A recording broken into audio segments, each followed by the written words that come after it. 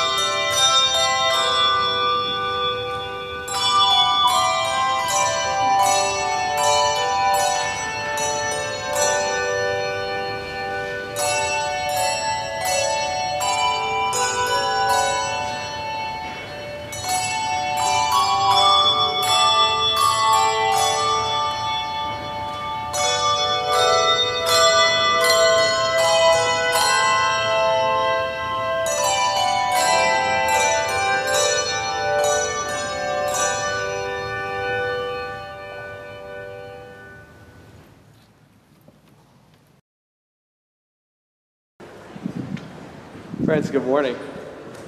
Good morning. My name is Tony Sundermeyer. I'm one of the pastors here at First Presbyterian Church in Atlanta. It's so good to be with you this morning in worship. A special welcome to those of you who are worshiping with us for the first time. We do hope and pray that you feel at home, feel connected. We're going to do our very best to help make that possible. And to that end, I'm going to invite you to stand. I'm going to invite you to move about the sanctuary. Find a face you don't recognize. Let's say good morning and welcome to First Presbyterian Church.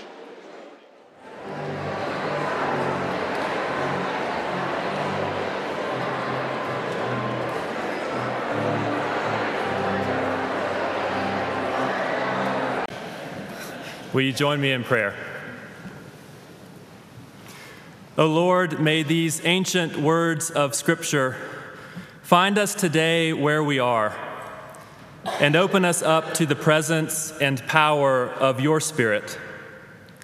May your word both comfort and challenge us, and may it guide us to be ever more like your Son and our Lord, Jesus Christ. Amen. Robert Bellah was America's most influential sociologist of religion.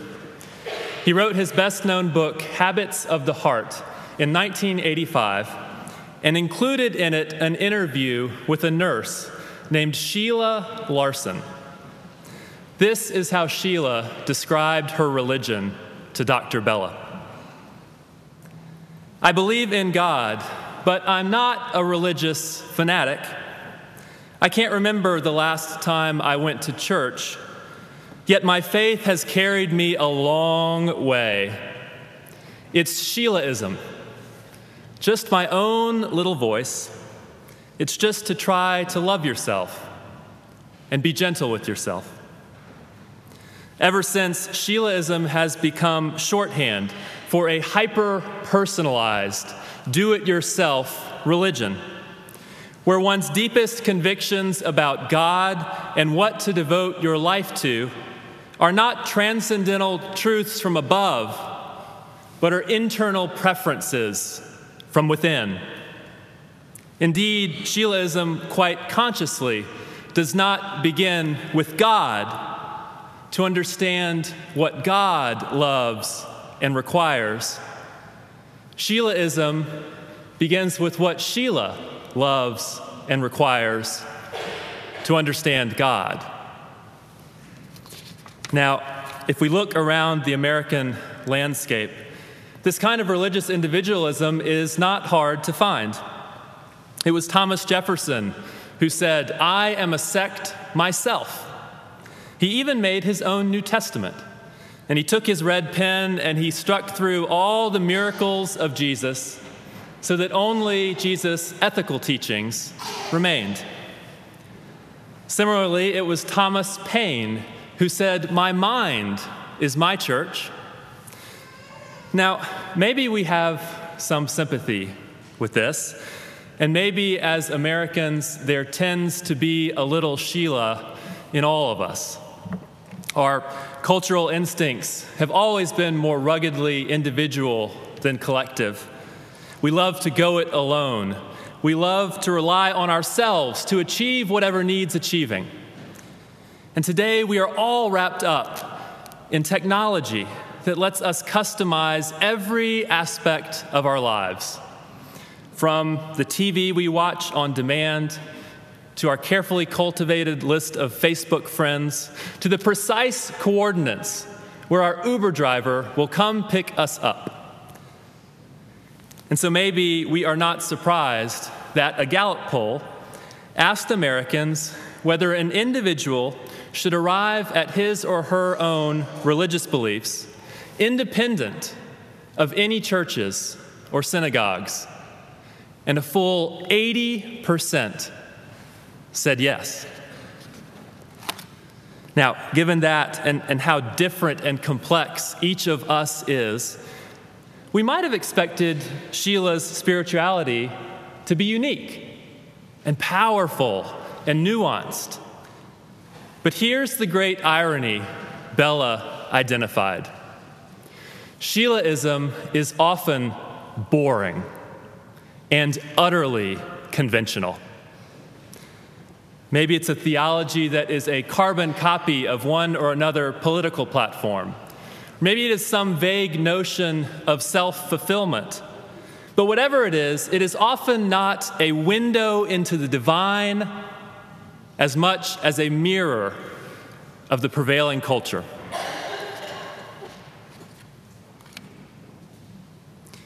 Our scripture passage today from Acts chapter 2 takes us all the way back to the very earliest church, that small band of Christians living in Jerusalem shortly after Jesus' death and resurrection. Now, right before today's passage, Acts tells us how God has sent the Holy Spirit to the apostles and that fledgling church. And today's passage is not so much a story as it is a summary of the spiritual life of the earliest church. And so what insights about Christian discipleship do we see here in Acts? And I think there are at least three. The first is that the early Christians were devoted to a distinct community. The second is that distinctness led them to a countercultural life. And third, no matter how devoted they were, it was God who enabled their success. Now, first, the writer of Acts tells us that the earliest Christians were not a philosophical society. They were not a Rotary Club. They weren't even a soup kitchen. The early church was a community of distinct teaching and practices. Acts says they devoted themselves to the apostles' teaching and fellowship, to the breaking of bread, and the prayers. Let's look at those four things. When the apostles taught, they were not mere spiritual advisors. And as much as they relied on the gifts of their minds and their own experience, their job was to pass down Jesus' teaching. They interpreted the very same Hebrew scriptures from which Jesus taught, and eventually interpreted the writings of the New Testament. And they reflected on and figured out over time the meaning of Jesus' life, death, and resurrection. And to be sure, just like now, there were deep theological disagreements. And the apostles left some things veiled in mystery. And not everyone saw eye to eye on every detail. But here's the thing. No one was confused that there was a core Christian message. A distinct revelation from God that came from outside of all of them, and not just the world's wisdom. It was the conviction that our brokenness is more than we ever could have feared, but that God has accepted us more than we ever could have hoped. The second mark of the early church was fellowship. Now, I have to confess, I have never been inspired by the word fellowship. I can only think of coffee and tiny powdered donuts. What does fellowship mean here? Before I joined my law firm, I served as a law clerk to United States Court of Appeals judge. And like the old model of masters and apprentices, my co-clerks and I worked very closely with our judge, and we loved him. We discussed the law, we prepared for oral argument, we drafted opinions, and we watched a lot of funny YouTube videos together. We ate lunch with him for 2 to 3 hours every single day. And around that same lunch table, we met many of the 80 other law clerks who had served for him over a quarter century. And we heard so many tales about the others that we felt like we knew them. We had a deep bond to each other through our loyalty to our judge.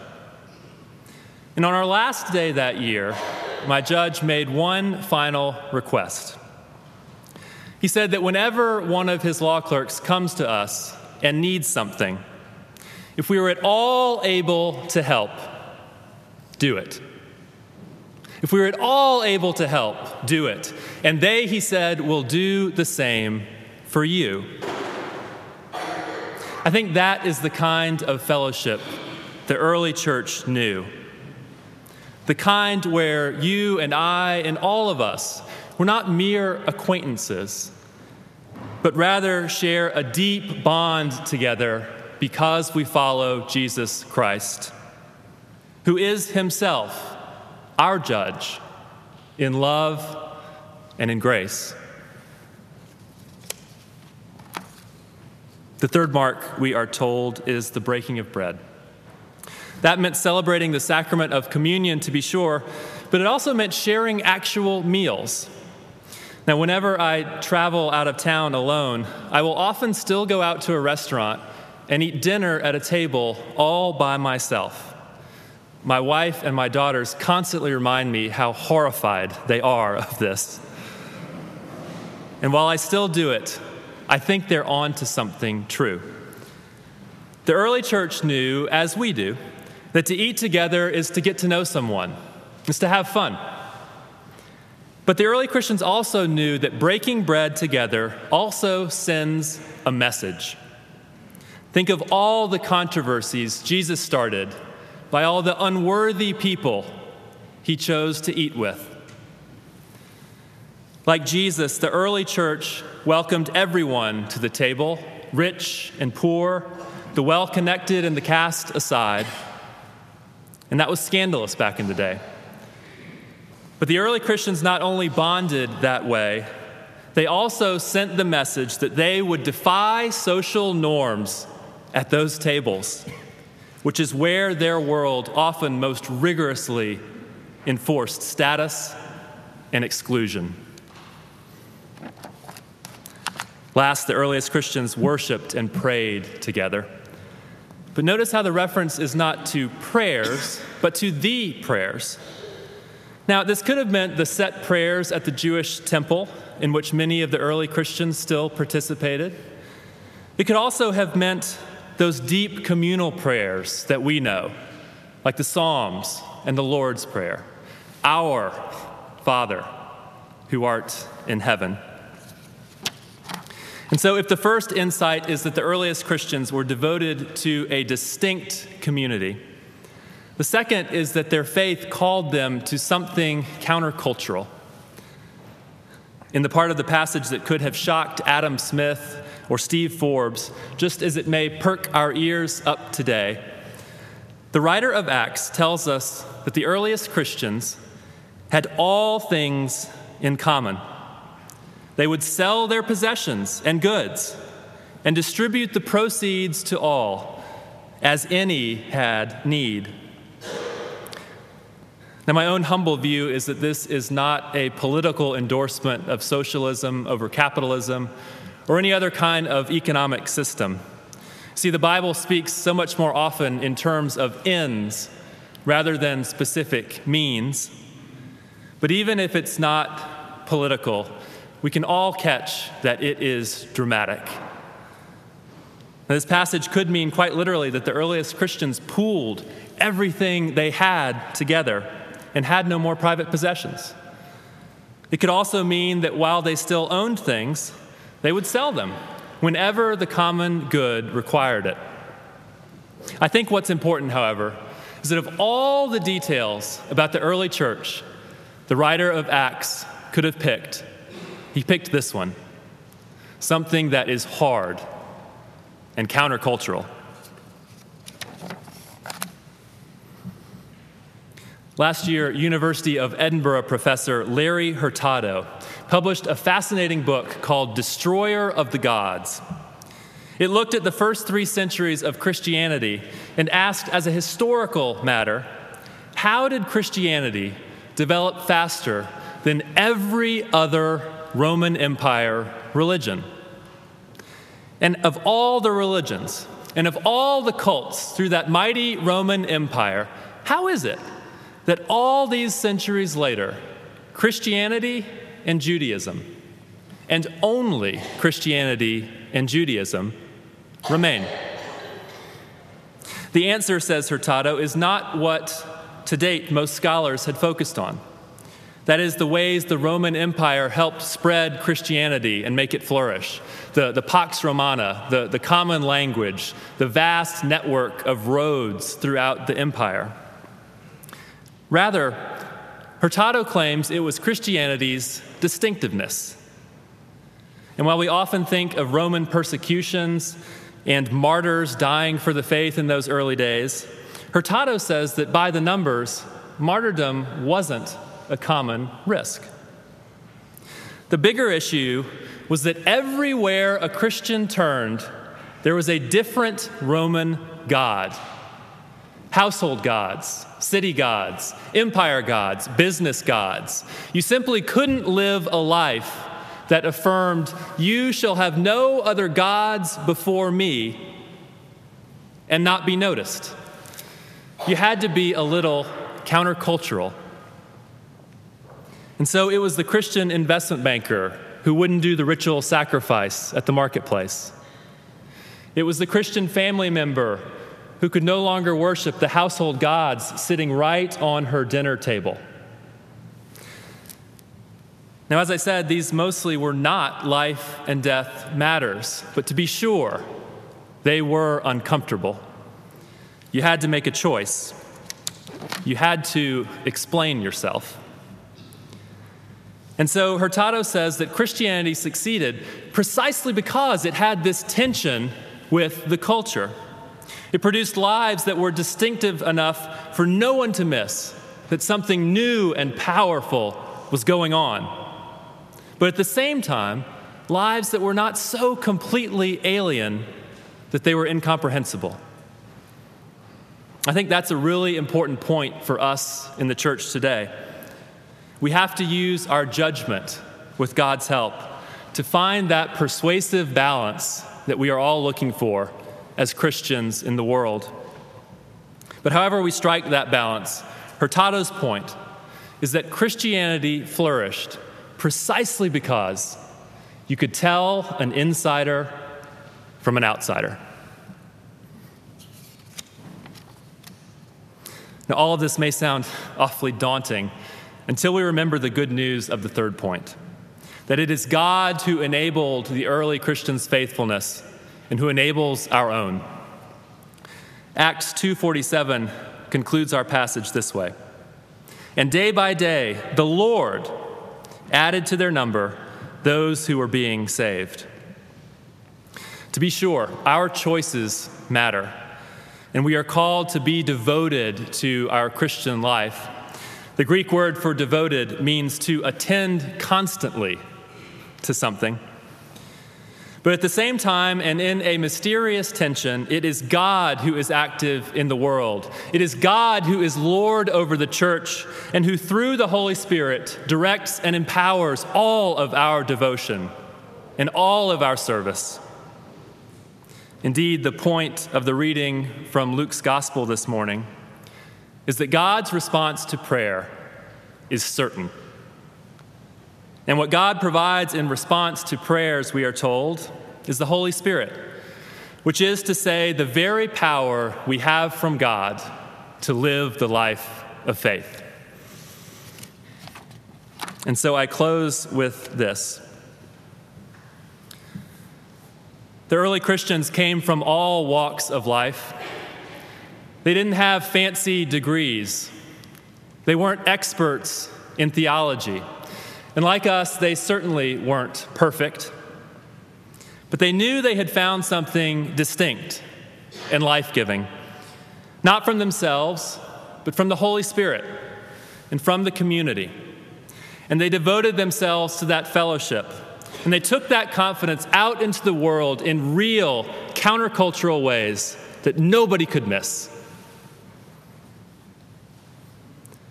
Do you have that kind of community? Do you have the support you need and the deep bonds for a confident faith? If you don't, I hope you would join us, because I bet you'll find those things right here. And if you already have that, ask yourself this: where is God calling you and me to be more distinct as Christians? Where is God calling you and me to be more devoted to this church and to our common bonds we share together? And where is God calling you and me to take maybe just one countercultural step for the sake of the gospel? If the earliest Christians could do it, so can we. And God has promised to provide all the help you and I will need for the journey. And so ask, and it shall be given to you. Seek, and you will find. Knock, and the door will be opened to you. In the name of the Father, and of the Son, and of the Holy Spirit. Amen.